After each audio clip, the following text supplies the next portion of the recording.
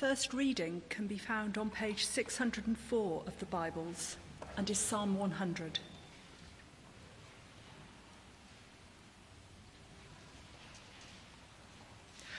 Shout for joy to the Lord, all the earth. Worship the Lord with gladness. Come before him with joyful songs. Know that the Lord is God. It is he who made us, and we are his. We are his people, the sheep of his pasture. Enter his gates with thanksgiving, and his courts with praise. Give thanks to him and praise his name. For the Lord is good, and his love endures forever. His faithfulness continues through all generations. This is the word of the Lord. Thanks be to God. The second reading can be found on page 1188 in the Pew Bibles and is taken from 1 Thessalonians chapter 5, verses 12 to 28, page 188. Final instructions. Now we ask you, brothers, to respect those who work hard among you, who are over you in the Lord, and who admonish you. Hold them in the highest regard in love because of their work. Live in peace with each other. And we urge you, brothers, warn those who are idle, encourage the timid, help the weak, be patient with everyone.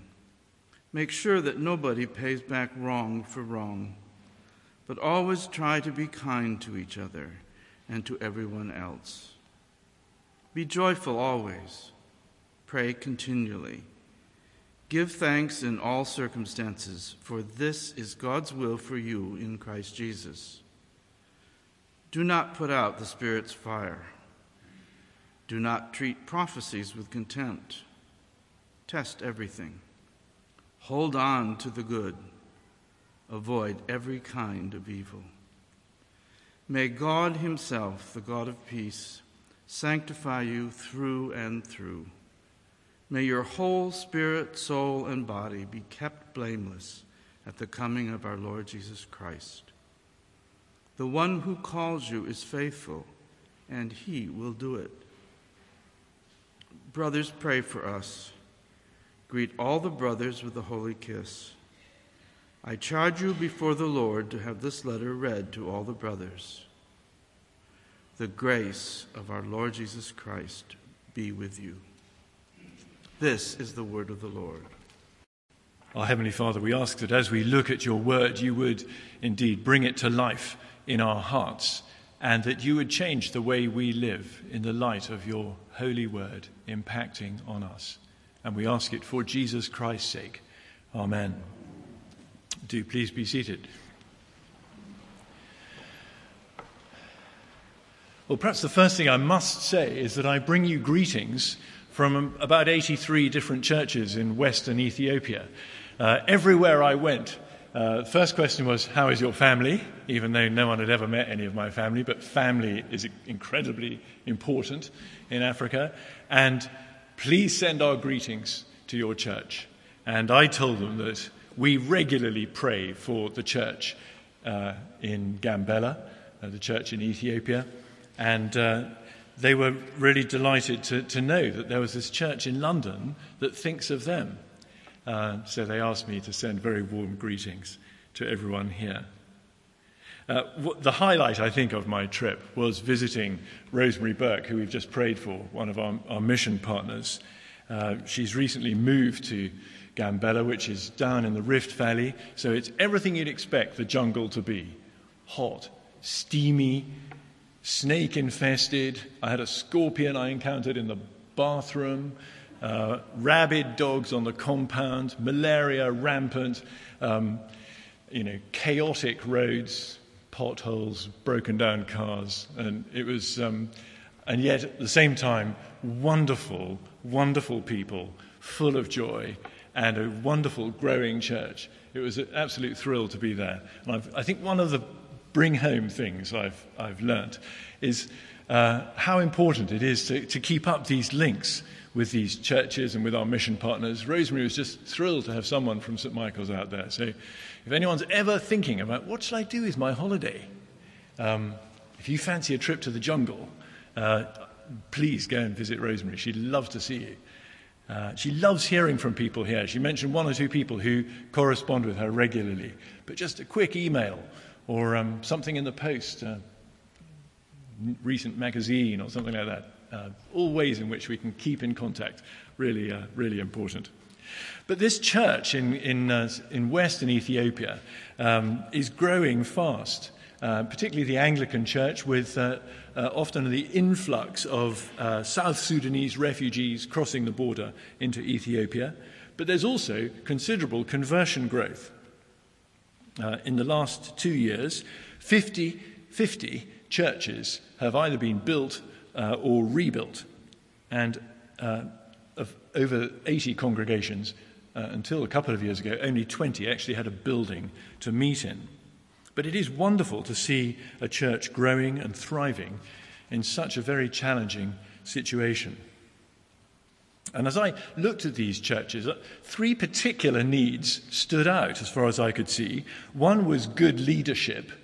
That is both godly, mature Christians and people who can cope with very often quite complex social situations around them. The second is the relationships between the Christians. There's often considerable intertribal rivalries and conflict. Many Christians are there because they've had to flee their homes. And it's wonderful to see the reconciling power of the gospel at work. And the third particular need I saw was the need for access to the Bible and to good Bible teaching. 2 particular needs. One is the need to have a Bible translated into people's own languages, and also the training of pastors and people who can teach the Bible well. And then while I was out there, I started reading this passage that we've just had read from 1 Thessalonians chapter 5, which addresses exactly these 3 areas: our relationship with our leaders, our relationship with one another as Christians, and our relationship with the Bible as the Word of God. And it struck me that these aren't just issues for the church in Gambella. These are issues for our church, for any church. Now, sometimes you hear it said of Christians that they're so heavenly minded that they're no earthly use. Have you heard that said? They kind of go around with their heads in the clouds. But I think the lesson of 1 Thessalonians is that unless we are heavenly minded, we will be no earthly use. We need to fix our eyes on our final destination. And if we have our eyes fixed on our final destination, that will keep us going now. So the final prayer of Paul in chapter 5, verse 23, I think sums up the whole letter. He says this: "May God himself, the God of peace, sanctify you through and through. May your whole spirit, soul, and body be kept blameless at the coming of our Lord Jesus Christ." The return of Jesus dominates this letter. Last Sunday, I think you looked at the major section, the end of chapter 4, the beginning of chapter 5, on Jesus' return. But I don't know if you've noticed how the return of Jesus features actually at the end of every chapter. So if you just flick back with me to chapter 1, verse 9, the end of chapter 1, "They tell how you turned to God from idols to serve the living and true God, and to wait for his Son from heaven, whom he raised from the dead," Jesus, who rescues us from the coming wrath. The return of Jesus affects our salvation. Then chapter 2, verse 19. "For what is our hope, our joy, or the crown in which we will glory in the presence of our Lord Jesus Christ when he comes? Is it not you?" So the return of Jesus affects our evangelism. Then chapter 3, verse 13. "May he strengthen your hearts so that you will be blameless and holy in the presence of our God and Father when our Lord Jesus comes with all his holy ones." So the return of Jesus is a motivation for stable Christian living. And then chapter 4, verse 17, which you looked at last week, the last couple of verses of Chapter 4, after that, we who are still alive and are left will be caught up together with them in the clouds to meet the Lord in the air. And so we will be with the Lord forever. Therefore, encourage each other with these words. The return of Jesus gives strength in our sorrow and hope for the future. And then, as we've just seen, chapter 5, verse 23, the return of Jesus is motivation for holiness. So knowing that Jesus is coming helps us to face the hardships now. And knowing that Jesus is coming also helps to give us a kind of Christian perspective on life as we hope for Jesus' return and heaven. The 7th Earl of Shaftesbury, Anthony Ashley Cooper, was a famous 19th century social reformer. He once said this: "I do not think I have lived 1 hour of the last 40 years that was not influenced by our Lord's return." You see, knowing that Jesus was returning motivated his concern for the poor and him in establishing overseas missions. And so with these Thessalonian Christians, Paul is keen to say that Jesus is coming, so live life well. And Paul, I believe, says the same to us today from these verses. Jesus is coming, so let's live life well. So let's look at these various relationships. First, our relationship with our leaders. This is verses 12 and 13. Now, of course, the unbelieving world regards the vicar as a joke. Think of the way vicars are portrayed in television sitcoms, whether it's Dad's Army or The Vicar of Dibley or Rev. You can understand that they are not my favourite viewing. These men and women are weak and ineffectual and worthless. Now, we have some lovely neighbours, and they were really quite curious when a vicar moved in next door to them, particularly as we had more in common than they were expecting. We both had Labradors, and we seemed quite normal. Well, Lucy seems quite normal anyway. But a few months after we moved in, one of them said to me, "So, Tim, what do you actually do all day?" And so I described some of the things that I'd been up to that day and during the previous week. And the wife digs the husband in the ribs and says, "See, it's not just Sundays." But for many, that's what they think. 6 days invisible, 1 day incomprehensible. For many people, the pastor is wasting his time. It's a job with low pay and no prospects. Who'd want to be a vicar? And of course, it's completely different if you see it through Christian eyes. You see your pastor doing a task that has eternal worth. Could there be anything more important than helping people to get ready for heaven? I'm not saying only the vicar can do that, but it's certainly not a meaningless task by any stretch of the imagination. That's why, verse 12, leaders are to work hard, says Paul. It's the same word that's used for manual labour. It's the same word used back in chapter 1, verse 3, where he talked about the labour prompted by love. It's the same word he uses in chapter 2, verse 9, where he says, "We worked night and day so as not to be a burden to you." If you love people, you will work hard for them. And part of that hard work, verse 12, involves admonishing people. In other words, confronting what is wrong, sometimes being direct with people, leading them into God's truth. Sometimes it's a painful thing, and if you're a sensitive sort of person, it's a hard thing to do.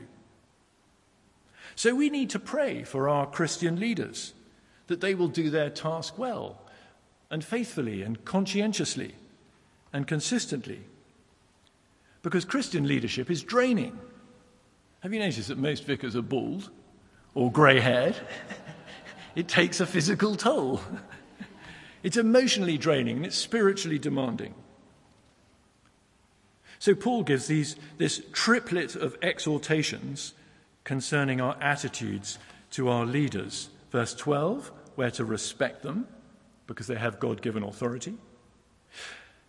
Verse 13, we're to hold them in the highest regard in love, not a grudging, reluctant acceptance of our leaders, but a glad recognition of their God-given responsibility. Leaders are normal human beings, you know. If you prick them, they bleed. And the way to build a harmonious church is not to moan about our leaders, but to love them. So respect them, hold them in highest regard in love, and third, verse 13, live in peace with each other.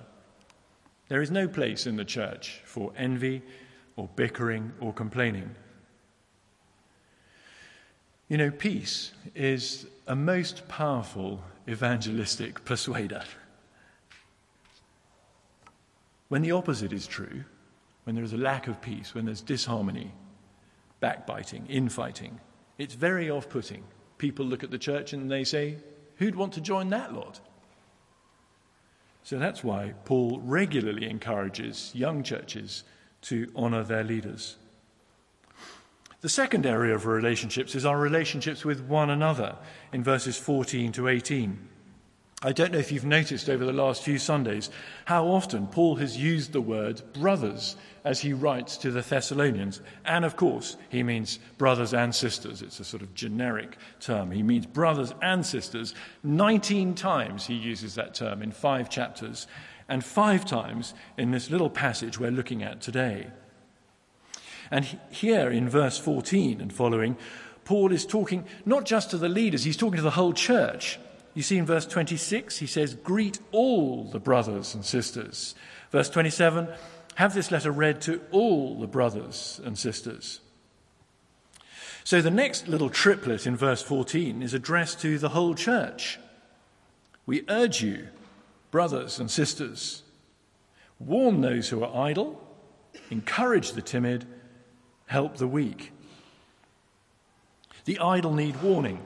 There was a tendency in the Thessalonian church for the Christians to stop working. They were so convinced that Jesus was about to return any moment, maybe today, that what's the point of going to work and doing some boring job when I could actually be sharing the good news with my neighbours and friends? And Paul's quite strong in both Thessalonian letters that they should get on with their work. He elaborates on this if you turn over 2 Thessalonians chapter 3, verse 7. He says, for you yourselves know how you ought to follow our example. We were not idle when we were with you, nor did we eat anyone's food without paying for it. On the contrary, we worked night and day, labouring and toiling, so that we would not be a burden to any of you. We did this not because we do not have the right to such help, but in order to make ourselves a model for you to follow. For even when we were with you, we gave you this rule: if a man will not work, he shall not eat. There's a pretty clear injunction there to work hard. The idle need warning. And the last thing, I think what he's really saying is the last thing we want the unbelieving world to think is that the Christians are a load of lazy sponges. Christians should be in the vanguard of service to each other and to the wider community, both for the sake of the service itself and the good they do there, and also for the impact that their lives have on an unbelieving world. But as well as warning the idle, we're to encourage the timid and help the weak. I think there can sometimes be a danger that we're so keen to urge people on and to encourage them to come with us and to spur them on to love and good deeds that we lose the gentleness and kindness that's so evident in the Lord Jesus. We mustn't write off the weak or avoid them and only spend time with the strong and the talented. We're meant to encourage everybody. There's a story told of a missionary who married late. I say this is a story told. I have no grounds for believing it's true, but anyway, makes the point. This chap married late in life, and This is in the 19th century. Took his bride with him to pretty unpromising terrain. May have even been Gambella, I don't know. Anyway, the new bride was not happy. And on a boat trip, she said, "I am cold and miserable and nobody loves me." To which her husband replied, "Don't be so stupid, woman. Put another cardigan on, and anyway, God loves you." Well, there are other ways of encouraging the timid and helping the weak. Then he gives another triplet in verses 14 and 15. First, be patient with everyone. Second, make sure that nobody pays back wrong for wrong. And third, always try to be kind to each other, that is the Christian community, and to everyone else, the outside world. We have here several of the fruits of the Spirit: patience, kindness, goodness, gentleness, love. These are the qualities of Jesus. It's his Holy Spirit who gives them to the Christian. Of course, they're so attractive and they're so obvious. But it's so hard too, isn't it? It makes such good sense to not to pay back wrong for wrong and try to be kind to people. I mean, it's the kind of thing a sort of primary school head teacher says at assembly every week. Be nice to each other. Hold the door open for the teacher and all that nonsense. Revenge is much easier. Revenge is our natural response, isn't it? So to hear, do not pay back wrong for wrong, well, we know it's true, but it's hard, isn't it? Someone once said, revenge is the tastiest morsel cooked in hell. Notice that Paul does not just say, nobody pay back wrong for wrong, but verse 15, always try to be kind to everyone. I could be kind and nice to the people who are kind and nice to me, no problem. Always try to be kind to everyone. Okay, so let's be real with ourselves for a moment. I want you to think for a moment of someone who has hurt you in some way, treated you badly, done you an injustice, and frankly, you're fed up with them and you don't really feel like being nice to them. We'll just have 30 seconds of silence as we think of how we could put verse 15 into practice. Make sure that nobody pays back wrong for wrong, but always try to be kind to everyone.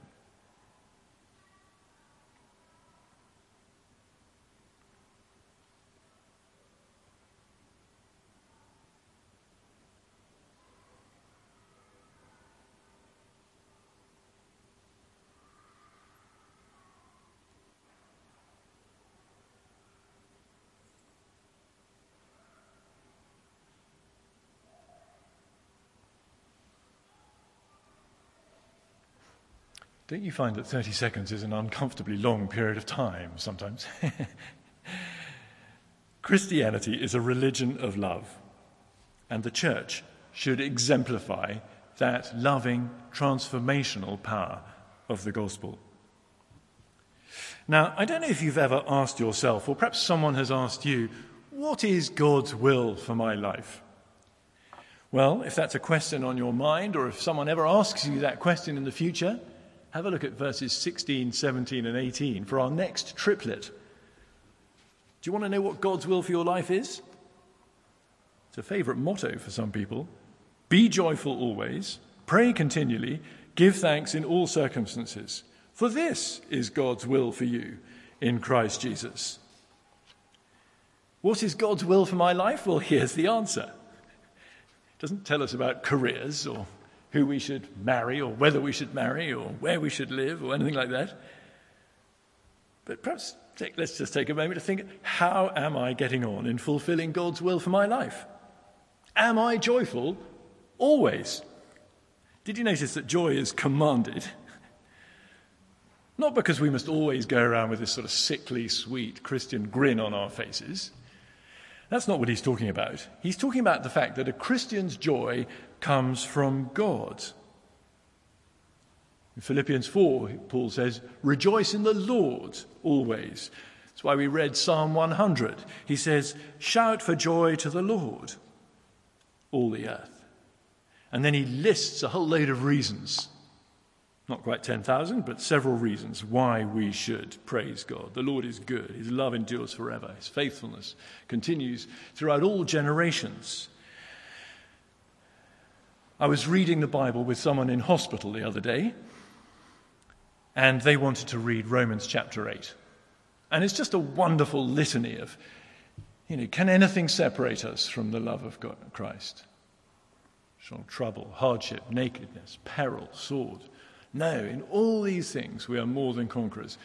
And here's someone who's gravely ill in hospital, wanting to be reminded that their joy was in the Lord. Be joyful always. Second, am I praying continually? Verse 17.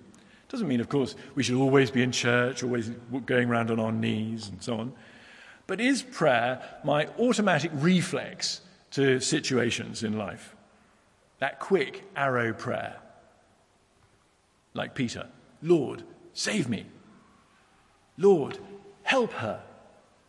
Lord, give me wisdom. Lord, give me your grace." Praying continually. Third, am I giving thanks in all circumstances? Now, notice he says in all circumstances and not for all circumstances. We cannot thank God for terrorism. It's an abomination and horrific. It's a horrific offense against a good God. But in those circumstances, we can thank God for his grace and mercy, for his justice, that he is sovereignly powerful. We can thank God in those circumstances for his gift of eternal life, for his faithfulness. And actually, I was just thinking the other day how much I praise God for the example of that church in South Carolina, who in the face of an appalling atrocity, individuals from that church stood and forgave the accused in the courtroom to his face. "I forgive you," they said. "Please confess, repent." And I praise God that Christians are not retaliating, but responding like that. So are we living in God's will? Joyful always. Praying always. Thankful always. Now, all of this is very challenging stuff. We move on to our third area of relationships, our relationship with God's Word. This is verses 19 to 22. Now, prophecy is teaching the inspired Word of God. It comes in all sorts of forms. These verses give us a clear call to listen carefully to whatever messages purport to come from God. Now, of course, 1 Thessalonians was written in the early 50s AD, well before the Gospels were written, and quite possibly it's the first New Testament book of all. So these Thessalonian Christians had no Christian literature. They had no New Testament, no Gospels. We, of course, are in a completely different situation. We have in our hands what Peter calls in his epistle the living and abiding Word of God. And for the Christian, this book, verse 20, should never be held in contempt. All Scripture is God-breathed and useful, even the bits we find uncomfortable. And for the Christian, testing everything means that, yes, we should test what people claim to be from God, but we don't need to test what's in the Bible. That is the Word of God. That's a subject for another sermon, but if you've got questions about that, do please chat with me or someone else after the service. But when we hear a talk or a sermon, or when we read a Christian book, or whenever someone says, I think I've got a word from God for you, then yes, that's when, verse 21, we are to test it according to Scripture. And, verse 20, we're not to be contemptuous about it either. We're to be open that God might be speaking to us through a sermon or through a book or through a friend. And as we do the sifting and the testing, verse 21, we're to hold on to the good, and verse 22, avoid every kind of evil. Now, this is an absolute whistle-stop tour through a passage that has 20 different commands, and they're to all the brothers and sisters. And Paul is quite strong, isn't he? He says, we ask you, we urge you, we charge you. It's getting stronger as he goes on. And of course, so much of this, as we read it, is clear common sense, isn't it? For any Christian. Of course we know that we should respect our leaders. Of course we know we should be patient with everyone. Of course we know we should try to be kind to each other, to pray, to avoid evil. I mean, these are sort of absolute Christian no-brainers. No one's going to argue against that. But it's still not easy, is it? It's still challenging. And Paul concludes in verse 23 by praying for them and for us. Look at verse 23. Look at his prayer.